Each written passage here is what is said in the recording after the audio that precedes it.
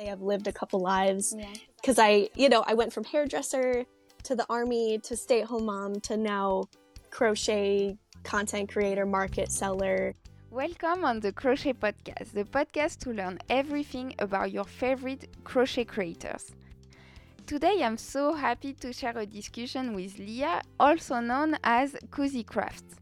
We will talk about her super interesting background and what led her to become a crochet creator. We will also discuss her social media strategy and the way she organizes her business for vendors markets. If you are listening to the podcast on Spotify, you can also watch the full interview and look at the pictures on YouTube. The link is in the description.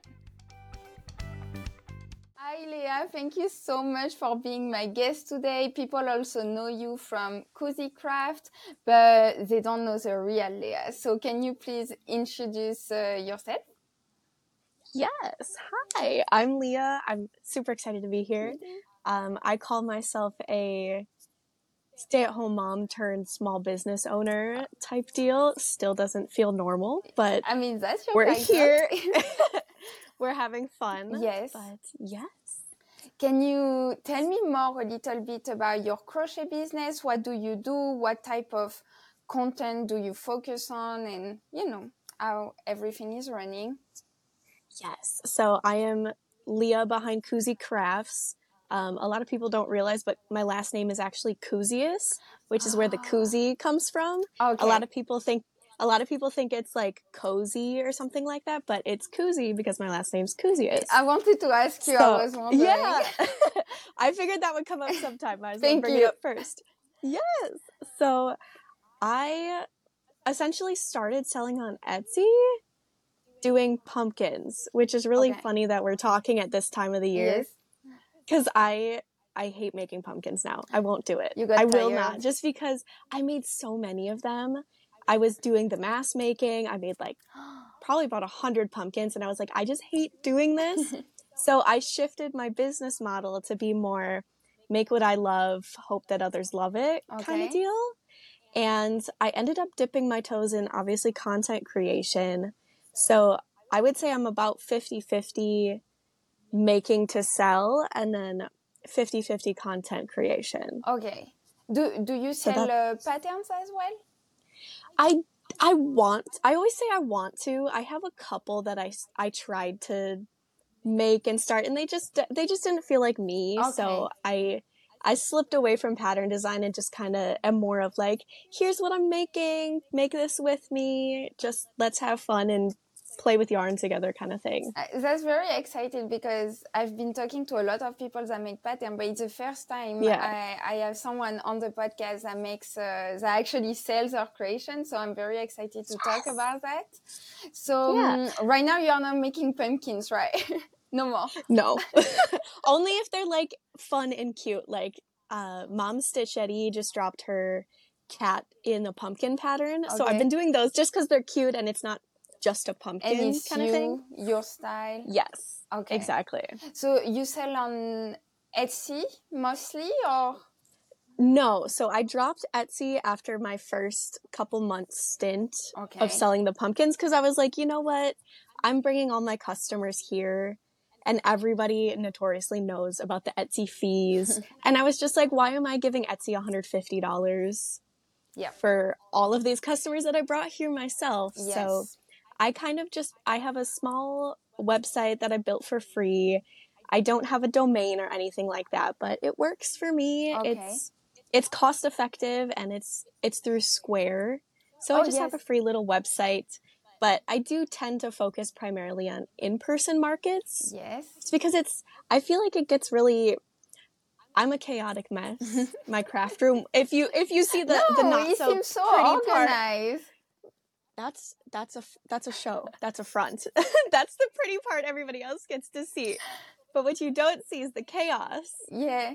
And I don't have room to pack things and like make cute packing videos. So it's always really hard to like do the online sales thing. Yeah. But that's like my 1 year goal of like, I'm trying to improve on like my online selling presence, but I usually do in-person markets, knock it all out one day a month and then just have fun the rest of the month kind of thing. I see. I think we can all be honest with our listeners and say we are all messy. Like, I think it's a part of being an artist, you know, it's always chaos. Yeah, you see the background? What we show you is the pretty part. We don't show you the not so pretty part. We don't see the ground, you know? Yeah. I was telling someone the other day, someone had asked me, because I made my big video of like, oh, I brought $5,000 of inventory to a market, and somebody asked me, where do you put it all? And I'm like, I can't walk in the floor on here. I can't see the floor. Everywhere. It's always everywhere. I love how I went to your TikTok, and I love how you are always honest with numbers and stuff. I really like that. So can you tell me a little bit more about your content on TikTok? Because I know you are very active. You do lives as well. Can you tell me more about that? So it started as like, I just want to hang out with others, which is why I started going live. So it's kind of like a, hey, grab your project. Let's just sit here and kind of just chit chat and listen to some fun music and get some stuff done. Because I'm a huge fan of like the body doubling idea. What where is like that? when someone's doing something in front of you, it kind of encourages you to do the same thing, like a motivational thing. I see. That's a good idea. Yeah. Yeah, so I have a good amount of people in my lives, but a lot of people aren't talking because I know that they're working alongside with me. Okay. So I like to have that fun community-ness of just, let's all hang out, let's get some stuff done. It doesn't have to be pressure filled. But I really started TikTok. I didn't want to have a TikTok. Okay. I didn't, because if anybody has followed me for a while, they know I'm very anti-trend. Okay. Like, I don't like making bees. I don't like making cows. Like, I don't like making pumpkins, as we just were talking about. And I didn't want to have a TikTok because everybody was like, oh, when did I join TikTok? I think like 2021. I've really only been on TikTok for 2 years. Okay. And my husband had it first, and he was like, I don't know, you should get on here. You should do this. And I'm like, after about a year of him bugging me, I was like, fine. And I just started posting my stuff from Instagram, and I ended up with 1,000 followers in the first week. And I was like, hey, this could be fun. Yes. And it's just kind of evolved from that. And I just like to have a lot of crochet with me videos and stuff like that. Yeah. Like, I really hate the pressure of marketing yourself online. So I'd rather just show up as myself and like, here's what I'm doing. Here's what I did this week kind of thing. You are for sure very yourself on your TikTok. We can see that. And I think that's why people follow you, you know. Would you say that it's easier to grow on TikTok than on Instagram? How do you feel about that? I think there's seasons of growth on both apps. I, for a while, was getting a lot of traction just because I think I got a lucky, oh, you're a new user kind of boost. Okay. But all the algorithms behind all these apps are changing constantly. And I'm sure you know, like, some weeks are like, oh, this is awesome. And then next week's like, what did I do wrong? Is anybody here? Yeah. But TikTok was a fast growth for me for a long time. And then I think Instagram followed because I started getting more comfortable with content creation. Yeah. I wasn't finding my niche for a long time on Instagram. You know, I was stuck in the really low level number of followers. I had a nice community of people, but it wasn't like, I wasn't reaching new people. I wasn't finding my niche, I guess. Because I started crochet with garments. I started as a garment tester, which a lot of people are like, that doesn't make any sense. But I loved garments. I tested for a lot of people doing garments, and then I just kind of slowly found my niche. And then I think from there, you kind of find your people. I see. And you just keep finding more people. Yes, you grow little by little. When was it? When did you start testing for people? So I always claim COVID was the start of my crochet situation. I called it my COVID hobby. So probably about 2020. I'm really kind of younger in the crochet community as far as like how long I've been crocheting. But it's been a fun road all the way up, I guess. And can you tell me a little bit more about your background? What did you do before crocheting? Like full time? Because you do that full time, right? Right now. I'm attempting full time. Yes. You know, I'm a mom first, Of but course, at the end of the yes. day, I think I eventually do want to jump into this and say, oh yes, I can crochet full time and make it make sense for our family and financials. I see you every day on live, so for me it's like she's full time. I would call it full time. Yeah. It takes the full time, but it's in bits and pieces throughout the day is kind of how that works. Well, that's the advantage of it. Yeah, absolutely. But starting just like my background, I actually was a hairdresser first and foremost. So I always... That's why your hair are so good all the time. Thank you. I like my creativity through my hair just as much as I do through my arts and crafts. That explains a lot. Yeah. That's kind of why my hair color is changing just as much as my projects are changing all the time. But I did that for like a year and a half, and I was like, you know, I love this, but it just didn't feel like me. I was kind of stuck in a relationship in my small hometown kind of thing, and then I was like, I'm gonna join the army. Okay. And then I went and I joined the army for 2.5 years. So I'm an army veteran at this point. And then I met my husband there, and we got married. You know, I had my son, and then I was like, you know, the army really just isn't for me anymore. And then I got out, and then I'm a stay-at-home mom with a toddler who sleeps a good chunk of time. So, you know. What is your baby? He's 2.5.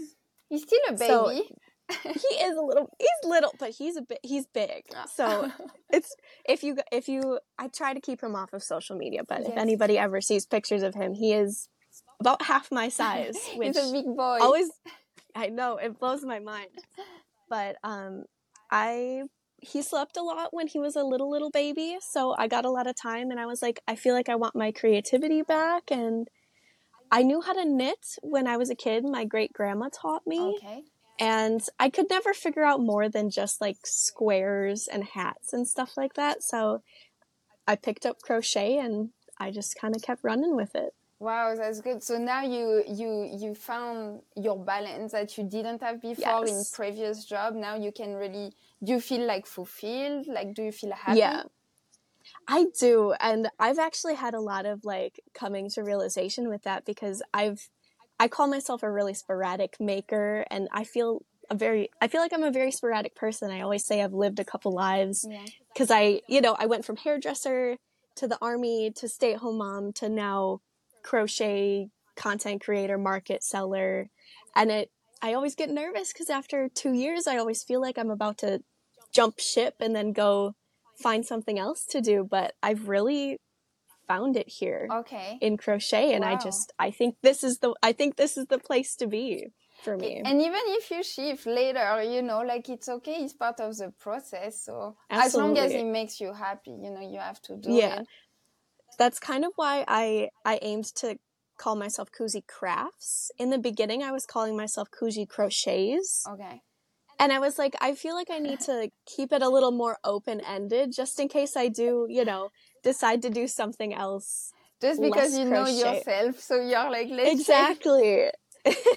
No, I think that's great, because we never know, you know, like at one point you may be like, okay, well, maybe I can try something else, you know, like, well, I think that's amazing. And you say you are very happy doing that. Like, if there is stuff you dislike about your job? The background behind everything, like the scheduling of the posts, the packing of the orders, the inventory is a nightmare. Just like all the number games. Like at the end of the day, I just want to be here crocheting and making the stuff. I get it. And I think any other business owner will agree with me. Like, nobody wants to sit at the computer and punch all the numbers in all day. Yeah, that's the worst thing. And you're wondering, how did you end up doing that, you know? Yeah. You're like, why I am counting that right now? I didn't want to count for the rest of my life, but here we are counting our rows and stitches every day.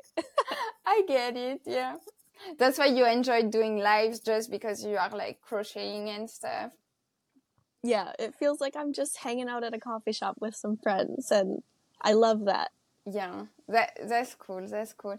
And so, how many times a month do you do a market? So I'm still kind of navigating that because with being in the Army, so my husband is still in the Army, so we're kind of on a situation where we don't know if we're going to be here for a long time. Okay. And we had just moved to the area last year, so I'm still kind of navigating like what's available for me to go do here. But I think at the end of the day, my goal is one market a month. But I do a lot of research into my markets to make sure it's kind of a high value market, so I can kind of get all of the prep out of the way for the month. I don't feel too overstressed about. Oh, excuse me. It's okay. I don't feel overstressed about making so much in a small amount of time. Like I see a lot of different people do like back-to-back weekend markets, and I'm like, it's like a factory. Could never personally. Yeah. Yes, I'm, as you know, I'm a very make what I want kind of person. So it takes time to build up stock like that in a wide range of price points. So I do about one a month is my comfort level, I think. And you say you are looking for high quality markets. Can you tell me more about that? Like, what do you qualify a high quality market, and how do you find it? Yes. So finding them is really just like finding anything else. I will really just go on Google and just be like vendor events near me. Depending on your area, there's vendor groups on Facebook. Like there's a Maryland area vendor group that I'm in sometimes, which there's been a lot of scams in there lately, as there are anyways. But that's a thing. Like people will scam you for events. So they sign you up. You have to pay for something or something. Okay, it's good you say it. Like for people that listens, just in case. Yeah, it's newer. I've noticed it's up and coming. It's one of those up and coming things, unfortunately. Okay. Everybody wants to scam us of our money. But as far as a high quality market, I look for the market or the event coordinator's online presence and like their social media accounts. Are they advertising? And then on the flip side of that, are they expecting vendors to advertise too? Which I think is kind of a give and a get situation. Like I think anybody who's a good like event organizer will obviously expect a little bit of advertising from the person. Okay. And obviously like myself, I know that I have local followers, so obviously I would want to promote, but I feel like there's a balance where if the event is like, oh, you need to post 3 times a week or this or that, like that's a red flag for me. So it's like because you become that tells influencer or something for exactly like for the events. That kind of gives me a red flag only because that tells me that they themselves as an event don't have the backing. So like you don't know that event is really gonna like, can they pull the numbers of people at that event? Yes, and you are already kind of paying money to enter the market, so it's like, why do I have to do more? Exactly. Okay. Yeah. Oh wow. So that's one thing I like to think about, just to there's a happy balance there, like there is for anything, but that gives me some flags sometimes. Yes. And then just kind of like word of mouth, like at events, I like to talk to other vendors and ask them like, even if they're not a similar vendor to me, like, oh, hey, like what's in the area? What does well for you? That kind of thing. I think word of mouth is still one of the best things, hands down, even though we're in like the age of technology. Yes. No, like right. You will never get better advice from a person who's standing there doing the same thing that you're doing. Yes. And then what else? There was one more I wanted to touch on. The fees. My train left this day. Okay. Yeah, fees are big too. Paid events. So I like to stay away from paid events unless it's a very like prestigious event, where like a fair, like a state fair or something like that. Obviously, they're going to have a an entrance fee, but smaller events that have like admission fees. Oh, so the consumer has to pay to get in the market, Yes. right? I think if the fee is too high, it can be a little persuasive, because obviously you know that they have the money to get in, but does that mean they have the money to spend elsewhere? Yes. But also, I like to be a little more lighthearted with markets. I think it's about the connections. Obviously, the money helps me keep going, but at the end of the day, like, I love the experience of seeing people's faces when they see something they love and stuff like that. So it's hard to pick a market, but I think it's important to just do your research. Mostly maybe the first year, and then do you feel like redoing the same markets every year if it went well? If it goes well, I would say I usually come back. The one that I had just done this past weekend, I had done it last year and I did really well. And then I came back full force this year. Okay. And then, same success. And it was really fun to see, the same coordinators over again. Everyone's really excited to see you again. And it feels more welcoming, and it's more fun, when you know people there, and it's just a good time. Feel more comfortable. Yeah, absolutely. It felt a lot easier. Okay. What do you think, if someone is listening, wants to do their first market, like me, for example, I never did a market. What will be the starter pack? Like, what do you need in terms of, like tables and stuff? What do you need for your first market? That is a huge question. So obviously there's stuff required. A lot of people, you don't need a tent. Okay. But obviously you want to I recommend a tent, just because you never know what the weather is going to do. So the startup coming in seems scary and large, but some events you can rent tables, some events you can rent tents. So it's obviously going to be dependent on your event. Okay. But tents, tables, and then you have to think about how you want to display your items. Oh, so I always say merchandising. Exactly. So I always say, once you get your tables, practice your setup in your backyard, in your garage, in your basement, wherever you have some space. Okay. And just think about how you want things to look. Think about how you want to see things, how you want to present yourself and your items as a business. Okay. And then in terms of inventory, think about what you need to make to fill that space. Because I constantly am getting questions, how much do I make how much do I make monetary wise? How much do I make item amount wise? And I don't really think there's an answer for that. I think it really depends on what you make as a person, and then how you want to display things. Of course. Yeah. I like to bring a lot, but that's only because I'm kind of a one-off maker. I don't like to do a lot of duplicate items.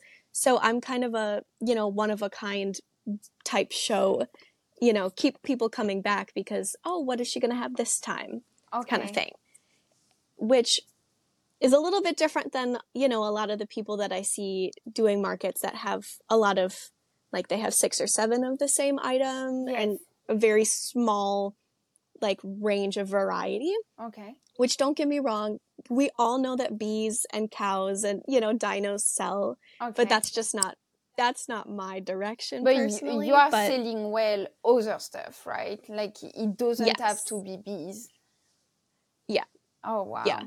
So my price range is from $8 to $500. Okay. And then I heavy prep between $10 and $35 is kind of my comfort range, because I find that my average sale is around $40.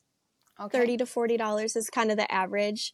But I also go into things like markets with a mentality of, you don't know what people want to spend, and you don't know what anybody's looking for. Yeah. And I would hate to place that judgment upon other people, because, especially as other artists, I feel like we can value others' work just as, once we get comfortable and confident in ourselves to value our own work, we get a sense of, yes, I'm absolutely willing to spend $100 on this really special handmade I think item. you know even more.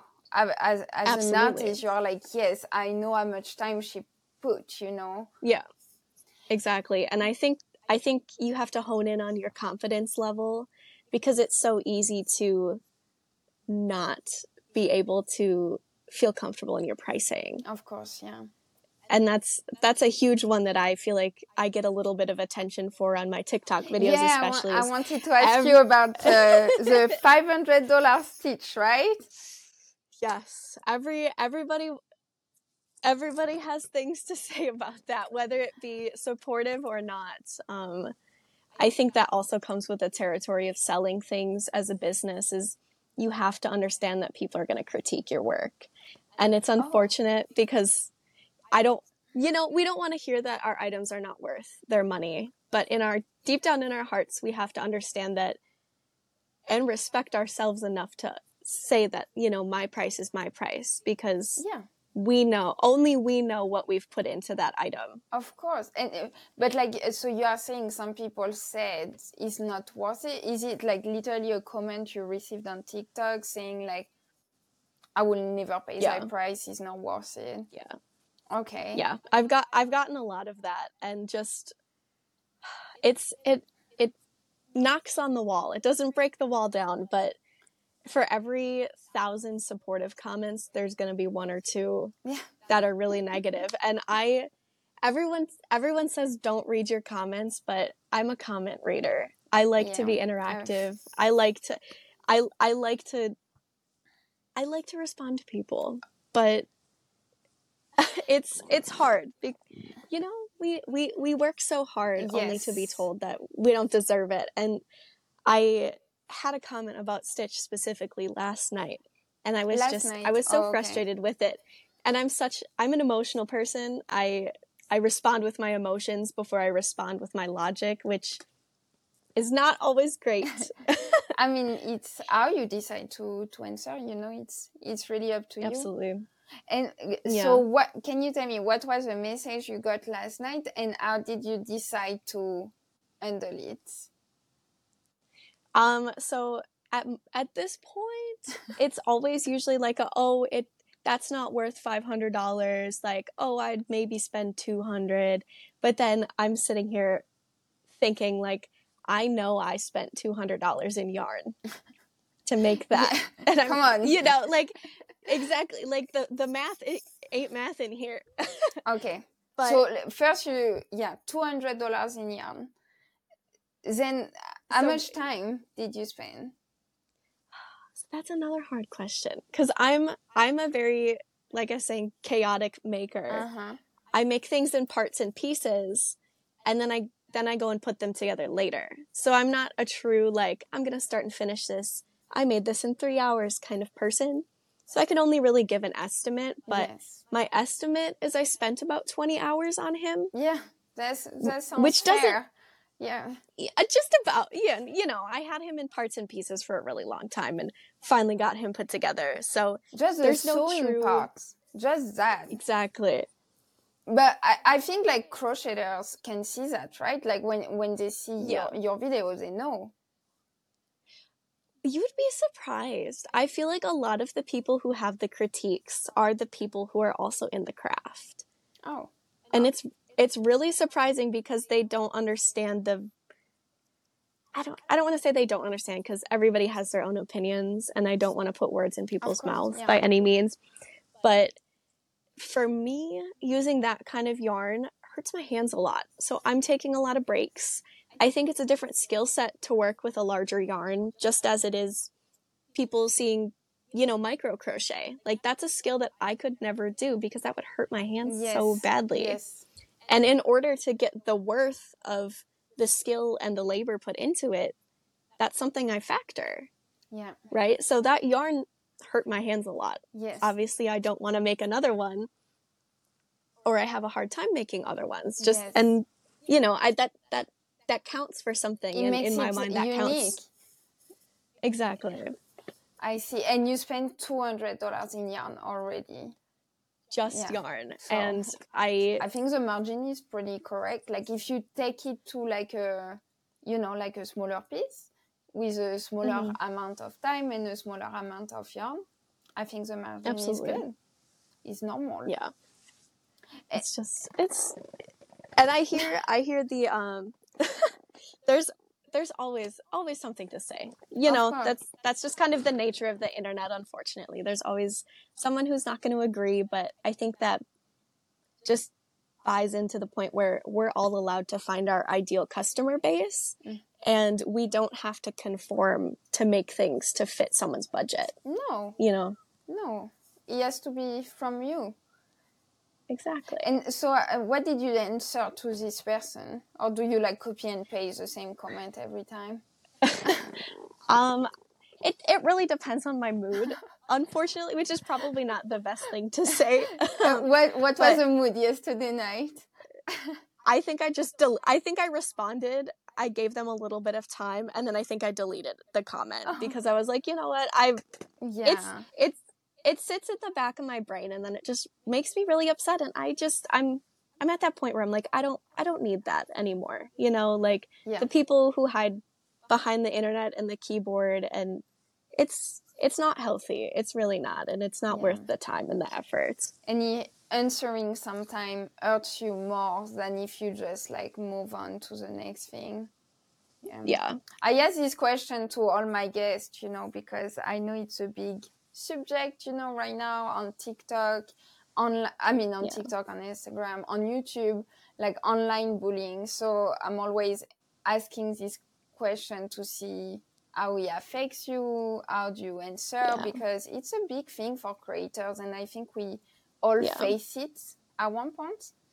So it's hard because you work so hard to build up your confidence to put yourself out there, only to receive the negativity back, and it's the 1 to 1,000 ratio. It seems like not that big of a deal, but it's always the one that keeps you thinking about it. And the 1%. It's always the 1%. Yep. Yeah. But fortunately, we have like 99% of good things. Exactly. And I wish that I don't want to say mattered, because that's not, the good is always good, but it hurts more when the hate comes. And I think we just have to understand that these kinds of people aren't the kinds of people that are on our side, and they don't need to be given as much gravity and as much weight. But it's a hard thing to tell yourself, you know, it's a hard thing to tell. It's one thing to tell you that, but it's another thing to like internalize it and feel it for yourself. Absolutely. And it's very hard. People tell you, don't take it personal, but how do you know? That's you. That's your face. That's your work. I'm taking it personally. No, I understand. And my husband always, you know, he's like he's how do you say, the peacemaker, I would say. And he always say like, don't take it personal. And I'm like, okay, well, you know. How do you not take it personally? I know, but you know, like sometimes men, I will say, like, I mean, at least my man doesn't care. He's like, yeah, whatever, you know, like, you're talented, you know it, move on, you know. I wish I was like that. My husband's the same way. He's my biggest supporter, but they don't always get it. We like to be a little bit more emotional, and I think that comes with just the territory. You know, we're also being more vulnerable online, and that's just kind of how it goes. But that's what makes your content too, you know, because my husband is an artist too, but he doesn't have this emotional side of everything, you know. So me, I put all my hurt, and you know, and I think people can feel that. That's why they like you. Same for you. Exactly. Men are more like, I don't want to make a video showing my content, you know. Let me just show you what I made. I won't show you myself. So we all have, you know, like, you know, emotional part, and I think, I don't know if you think that way too, but like some people just don't realize there is a person behind the screen, you know. So I think sometimes people just comment and don't not wanting to be mean, just to give their opinion, and they don't realize there is someone, Yeah. I saw a video on TikTok about this the other week. It was called, the creator had referenced it as the "what about me"ism feeling, where the concept where like everyone feels like they need to be included, even if it's something that really just doesn't pertain to them. And the example they had given was bean soup. It was like a high iron recipe for bean soup, and then somebody would comment, but like, what if I don't like beans?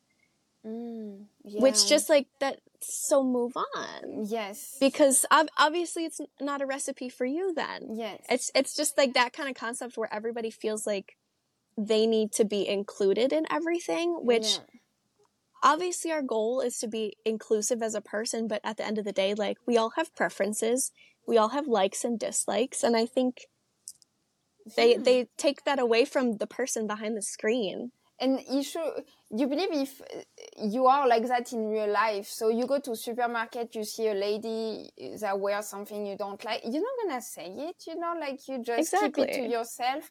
And I think social media is literally like the contrary, where it's crazy because people are not like that in real life.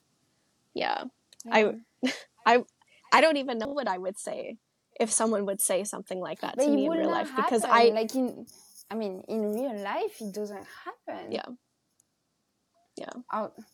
Maybe it happened once in your life. I hear a few little sassy comments here and there at a market or two, but it's nothing to the extreme that it is online. No. That's for sure. What, like people don't like your stuff or something? I think it happens more when I have there are other similar crochet vendors at the same event, because I feel like I price myself a little bit higher than some others in the area. So some people will see something around a certain size and then they'll be like, oh, well, they had it for $8 and I have it for $12 or something like that. And there's a little bit of comparison that happens at markets that gets a little uncomfortable, because it's like, and you are right next to them. Yeah, and you're like, I don't know how to explain to you that I have a different way of pricing things. Of course, it's... And I'm sure it's not exactly the same. I mean, we never make exactly the same thing. It's always a little bit different. Yeah. Okay, so my last question about Stitch. Have you sold it? No. He's sitting right next to me. But I'm sure you're going to sell it at one point. It's going to go so viral. See, I'm kind of getting, I'm over him a little bit. Like, I'm ready for him to get out of here, because I'll show you if it doesn't. Oh, no, okay, well, he's way bigger than I imagined he was. Really? He's about... Oh my God.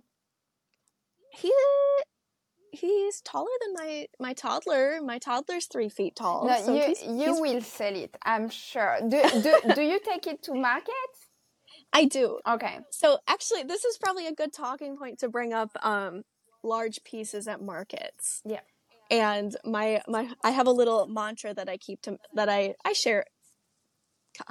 I share it here and there, but I think it's important to understand that you're not going to find the right customer for every single item at every single show. Yes, true. And it's a patience thing as much as it is as anything else. Like, you have to wait for the right person to find the right item. Yeah. And I buy into that pretty heavy, just because I'm such a sporadic maker and everything I make is pretty unique. So you got to wait for the right person who really appreciates that larger item and wants to spend the money. Like, the customers are there. They're just, you got to find the right person for the right thing. I believe so much that you will sell it, because there's people that are so passionate about Disney, or like so obsessed. I saw it with my Mario, Mario and Luigi. And and your Yoshi. Yeah. And people really love them so much. They are willing to pay the price, mostly because it's unique, because it's handmade. So I'm pretty sure you're gonna sell it. And the day you sell it, please make a TikTok about it, okay? Of course. I want to know the full story. So the last time I had sold, so this is actually my third really jumbo project that I'm working on selling. Okay. And the last one I made was the giant Pikachu. Okay. I don't know if you had seen that one, but he was 4 feet tall, 11 inches. Okay, well yes. Okay. So it was almost as tall as me. I'm 5'3". Okay. And I made a crazy video of like hauling him around in my son's wagon, and I took him to the post office, and it was hilarious. Okay. Is it on your TikTok? Yeah. Oh, okay. I have to check it out. You might have to dig for it. It's been a while. But the giants, everyone loves the giant stuff, but they're expensive. That's just kind of the bottom line. And what happened with the Pikachu? That one was actually a custom order. See? So someone got it. Yep. Oh, wow. So that was custom ordered before I had even made it. So that was awesome. It went to a fabulous human who has a Pikachu collection. Oh, see, so, yes. That's why I think your stitch will sell, you know. And the right person. Did you, when the person contacted you for the custom order, did you like freak out? Did you like hesitate before? Yep. That's what I call a unicorn customer. Because you're like, are you sure? Are you sure? Are you sure? Are you sure you want to do this? Wait, do we talk the same size, you know? Yeah. Oh, wow. But it was amazing. That, like, hands down, they're amazing. They follow me, and they're always in my comments, and just amazing human. So cool. Are they based in the US? Yes, they were in California. So Pikachu made it cross country. In like, what was the shipping company? How did you do that? So for the big stuff, I kind of just wheel it into UPS, and I'm like, it's your problem now. Yeah. But it cost $200 to ship the giant Pikachu. I'm sure. Yeah. So it was a good one. You didn't offer free shipping, right? Well, and that's another business thing. It's like, yes, you're spending a lot of money for, like, in my business, so I almost feel obligated to, but then it's like, you're taking all of my profit if I offer to pay for shipping. Mostly at this point, yes. At this point, you can. No companies will offer free shipping, I believe, for like this type of value, you know. And also the insurance, because you have to take an insurance for these kind of things. Yeah. Oh. I would be terrified for that to be lost in transit. Yes, and you have to do it again. Terrifying. No. I wouldn't do it again. Well, thank you for your insight on all your giants creation. I think it's amazing. Course. And you told me you have a kid. How do you manage or try to manage your personal life and your, you know, like professional life? Like, do you take time off? Do you work all the time? How do you do it? I have to cut this part. That's okay.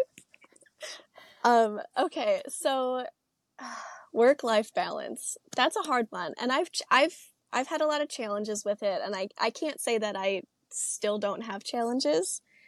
But right now, as of lately, my son has been taking naps. Okay. So I get the bulk of my stuff done during his nap, and then after bedtime, which I'm sure any other crocheting moms totally understand. Yeah.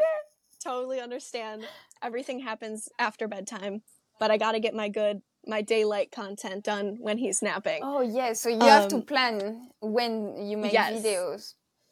Yes. I like my natural light. I think that's like my number one tip if anybody wants to make content. Yes. Natural light is the best. Yes, against the window. But in terms of work-life balance, I don't think there's a such thing as a work-life balance when you're a when you're a toddler mom, and I think, like I was saying, any of my other crocheting moms will get it, but I crochet on the couch when we're hanging out and playing, if I can, but my content happens when he's asleep.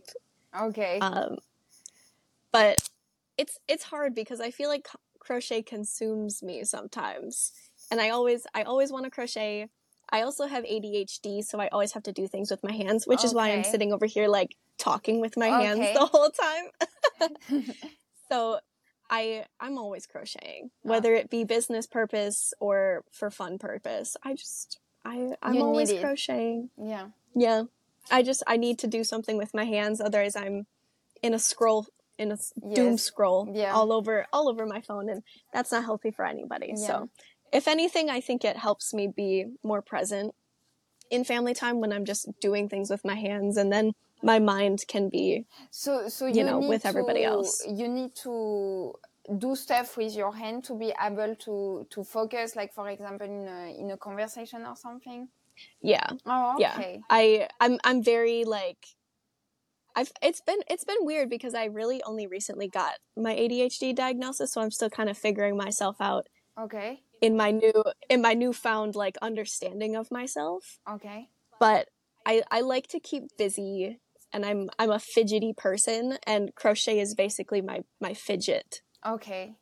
Well, I'm sorry about that. Is it like a handicap? Like, does he mess up with your life? It's more so just my mind. It's my mind is just very sporadic. I think that's part of my sporadic maker situation. I'm just very squirrel. I get very distracted unless I'm very honed in, but I see. I have been medicated, so I do feel like I'm a lot better off now. And okay. You feel more in peace?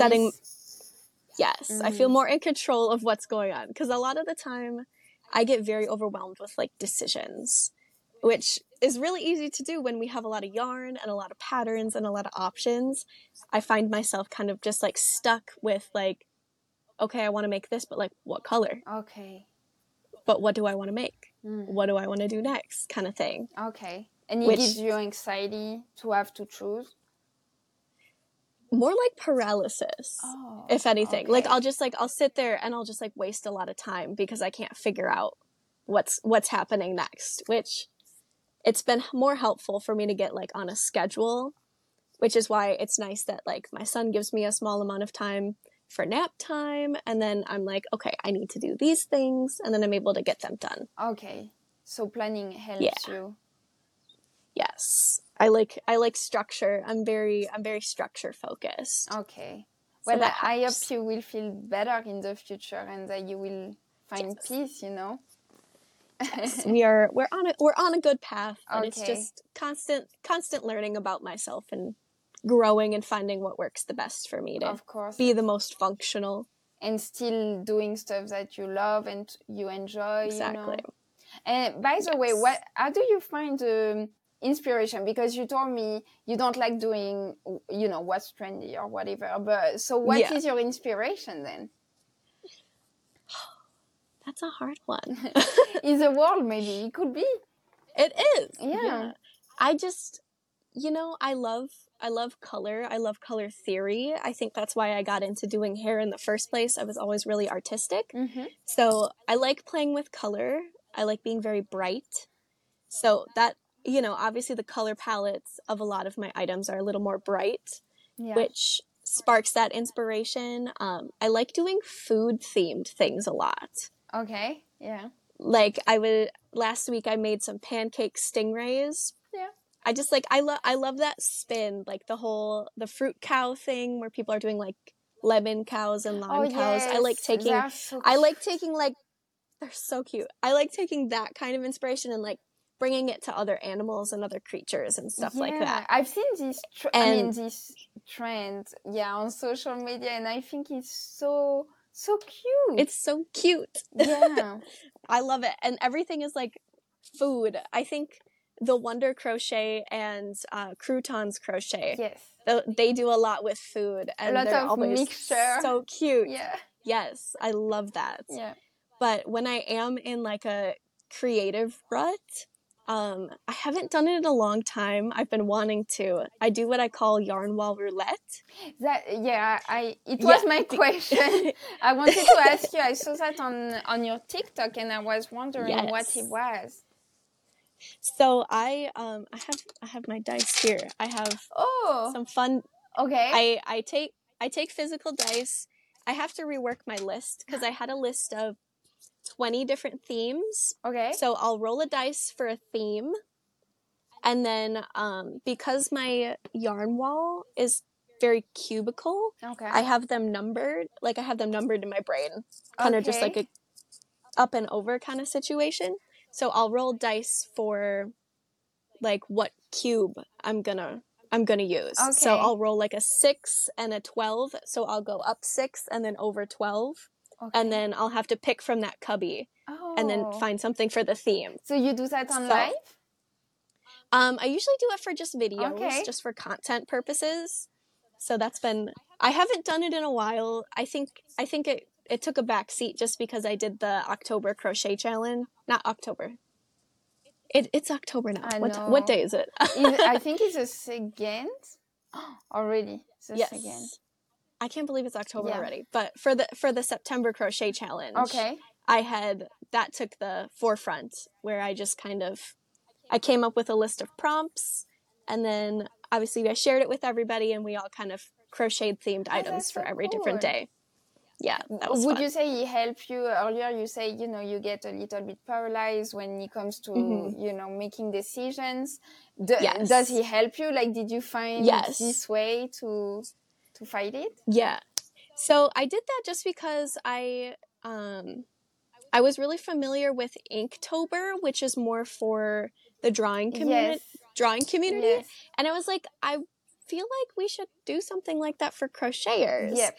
And I was like, that might be a really good idea for market prep too, because obviously we're all looking for smaller, quick things to take to markets. Yeah. If we do vendor markets and stuff like that. So I was like, we're gonna try it out, and I did my first one in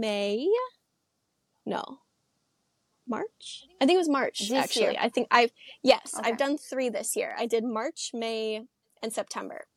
But when I have a slower month, I go through the month, I draw it out on my tablet, and I actually look at national holidays. Yes. Mm-hmm.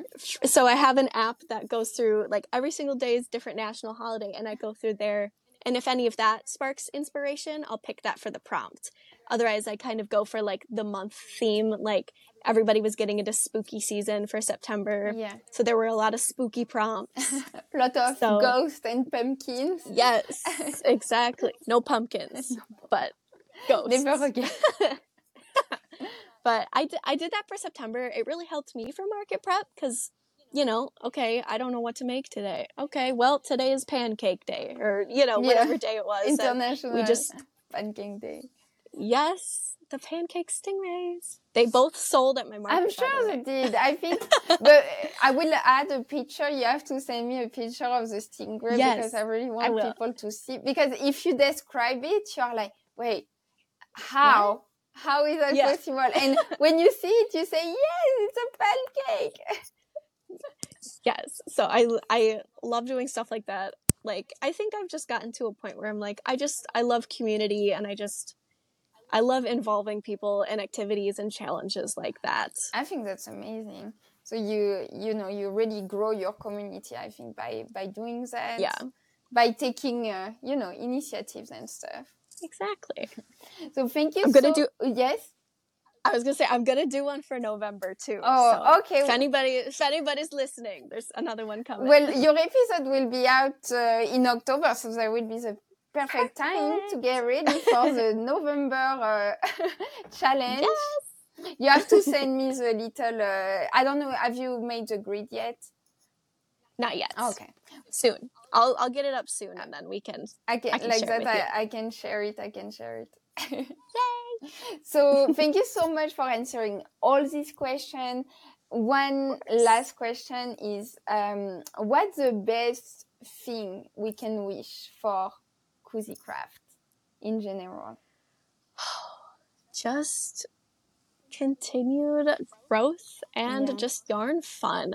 I still really don't even know what direction I'm going, but we're going up. Go with we're the just flow. gonna keep going, and we're just gonna keep having fun. So I think love that. just happiness and fun, and I think that's all I can wish for.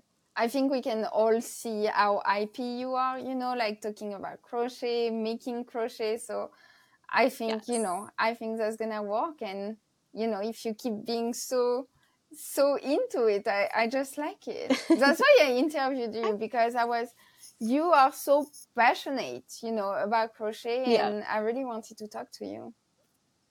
I love that. I'm so glad you had me. Of course. Thank you so much, Leah. Thank you so much for being the guest.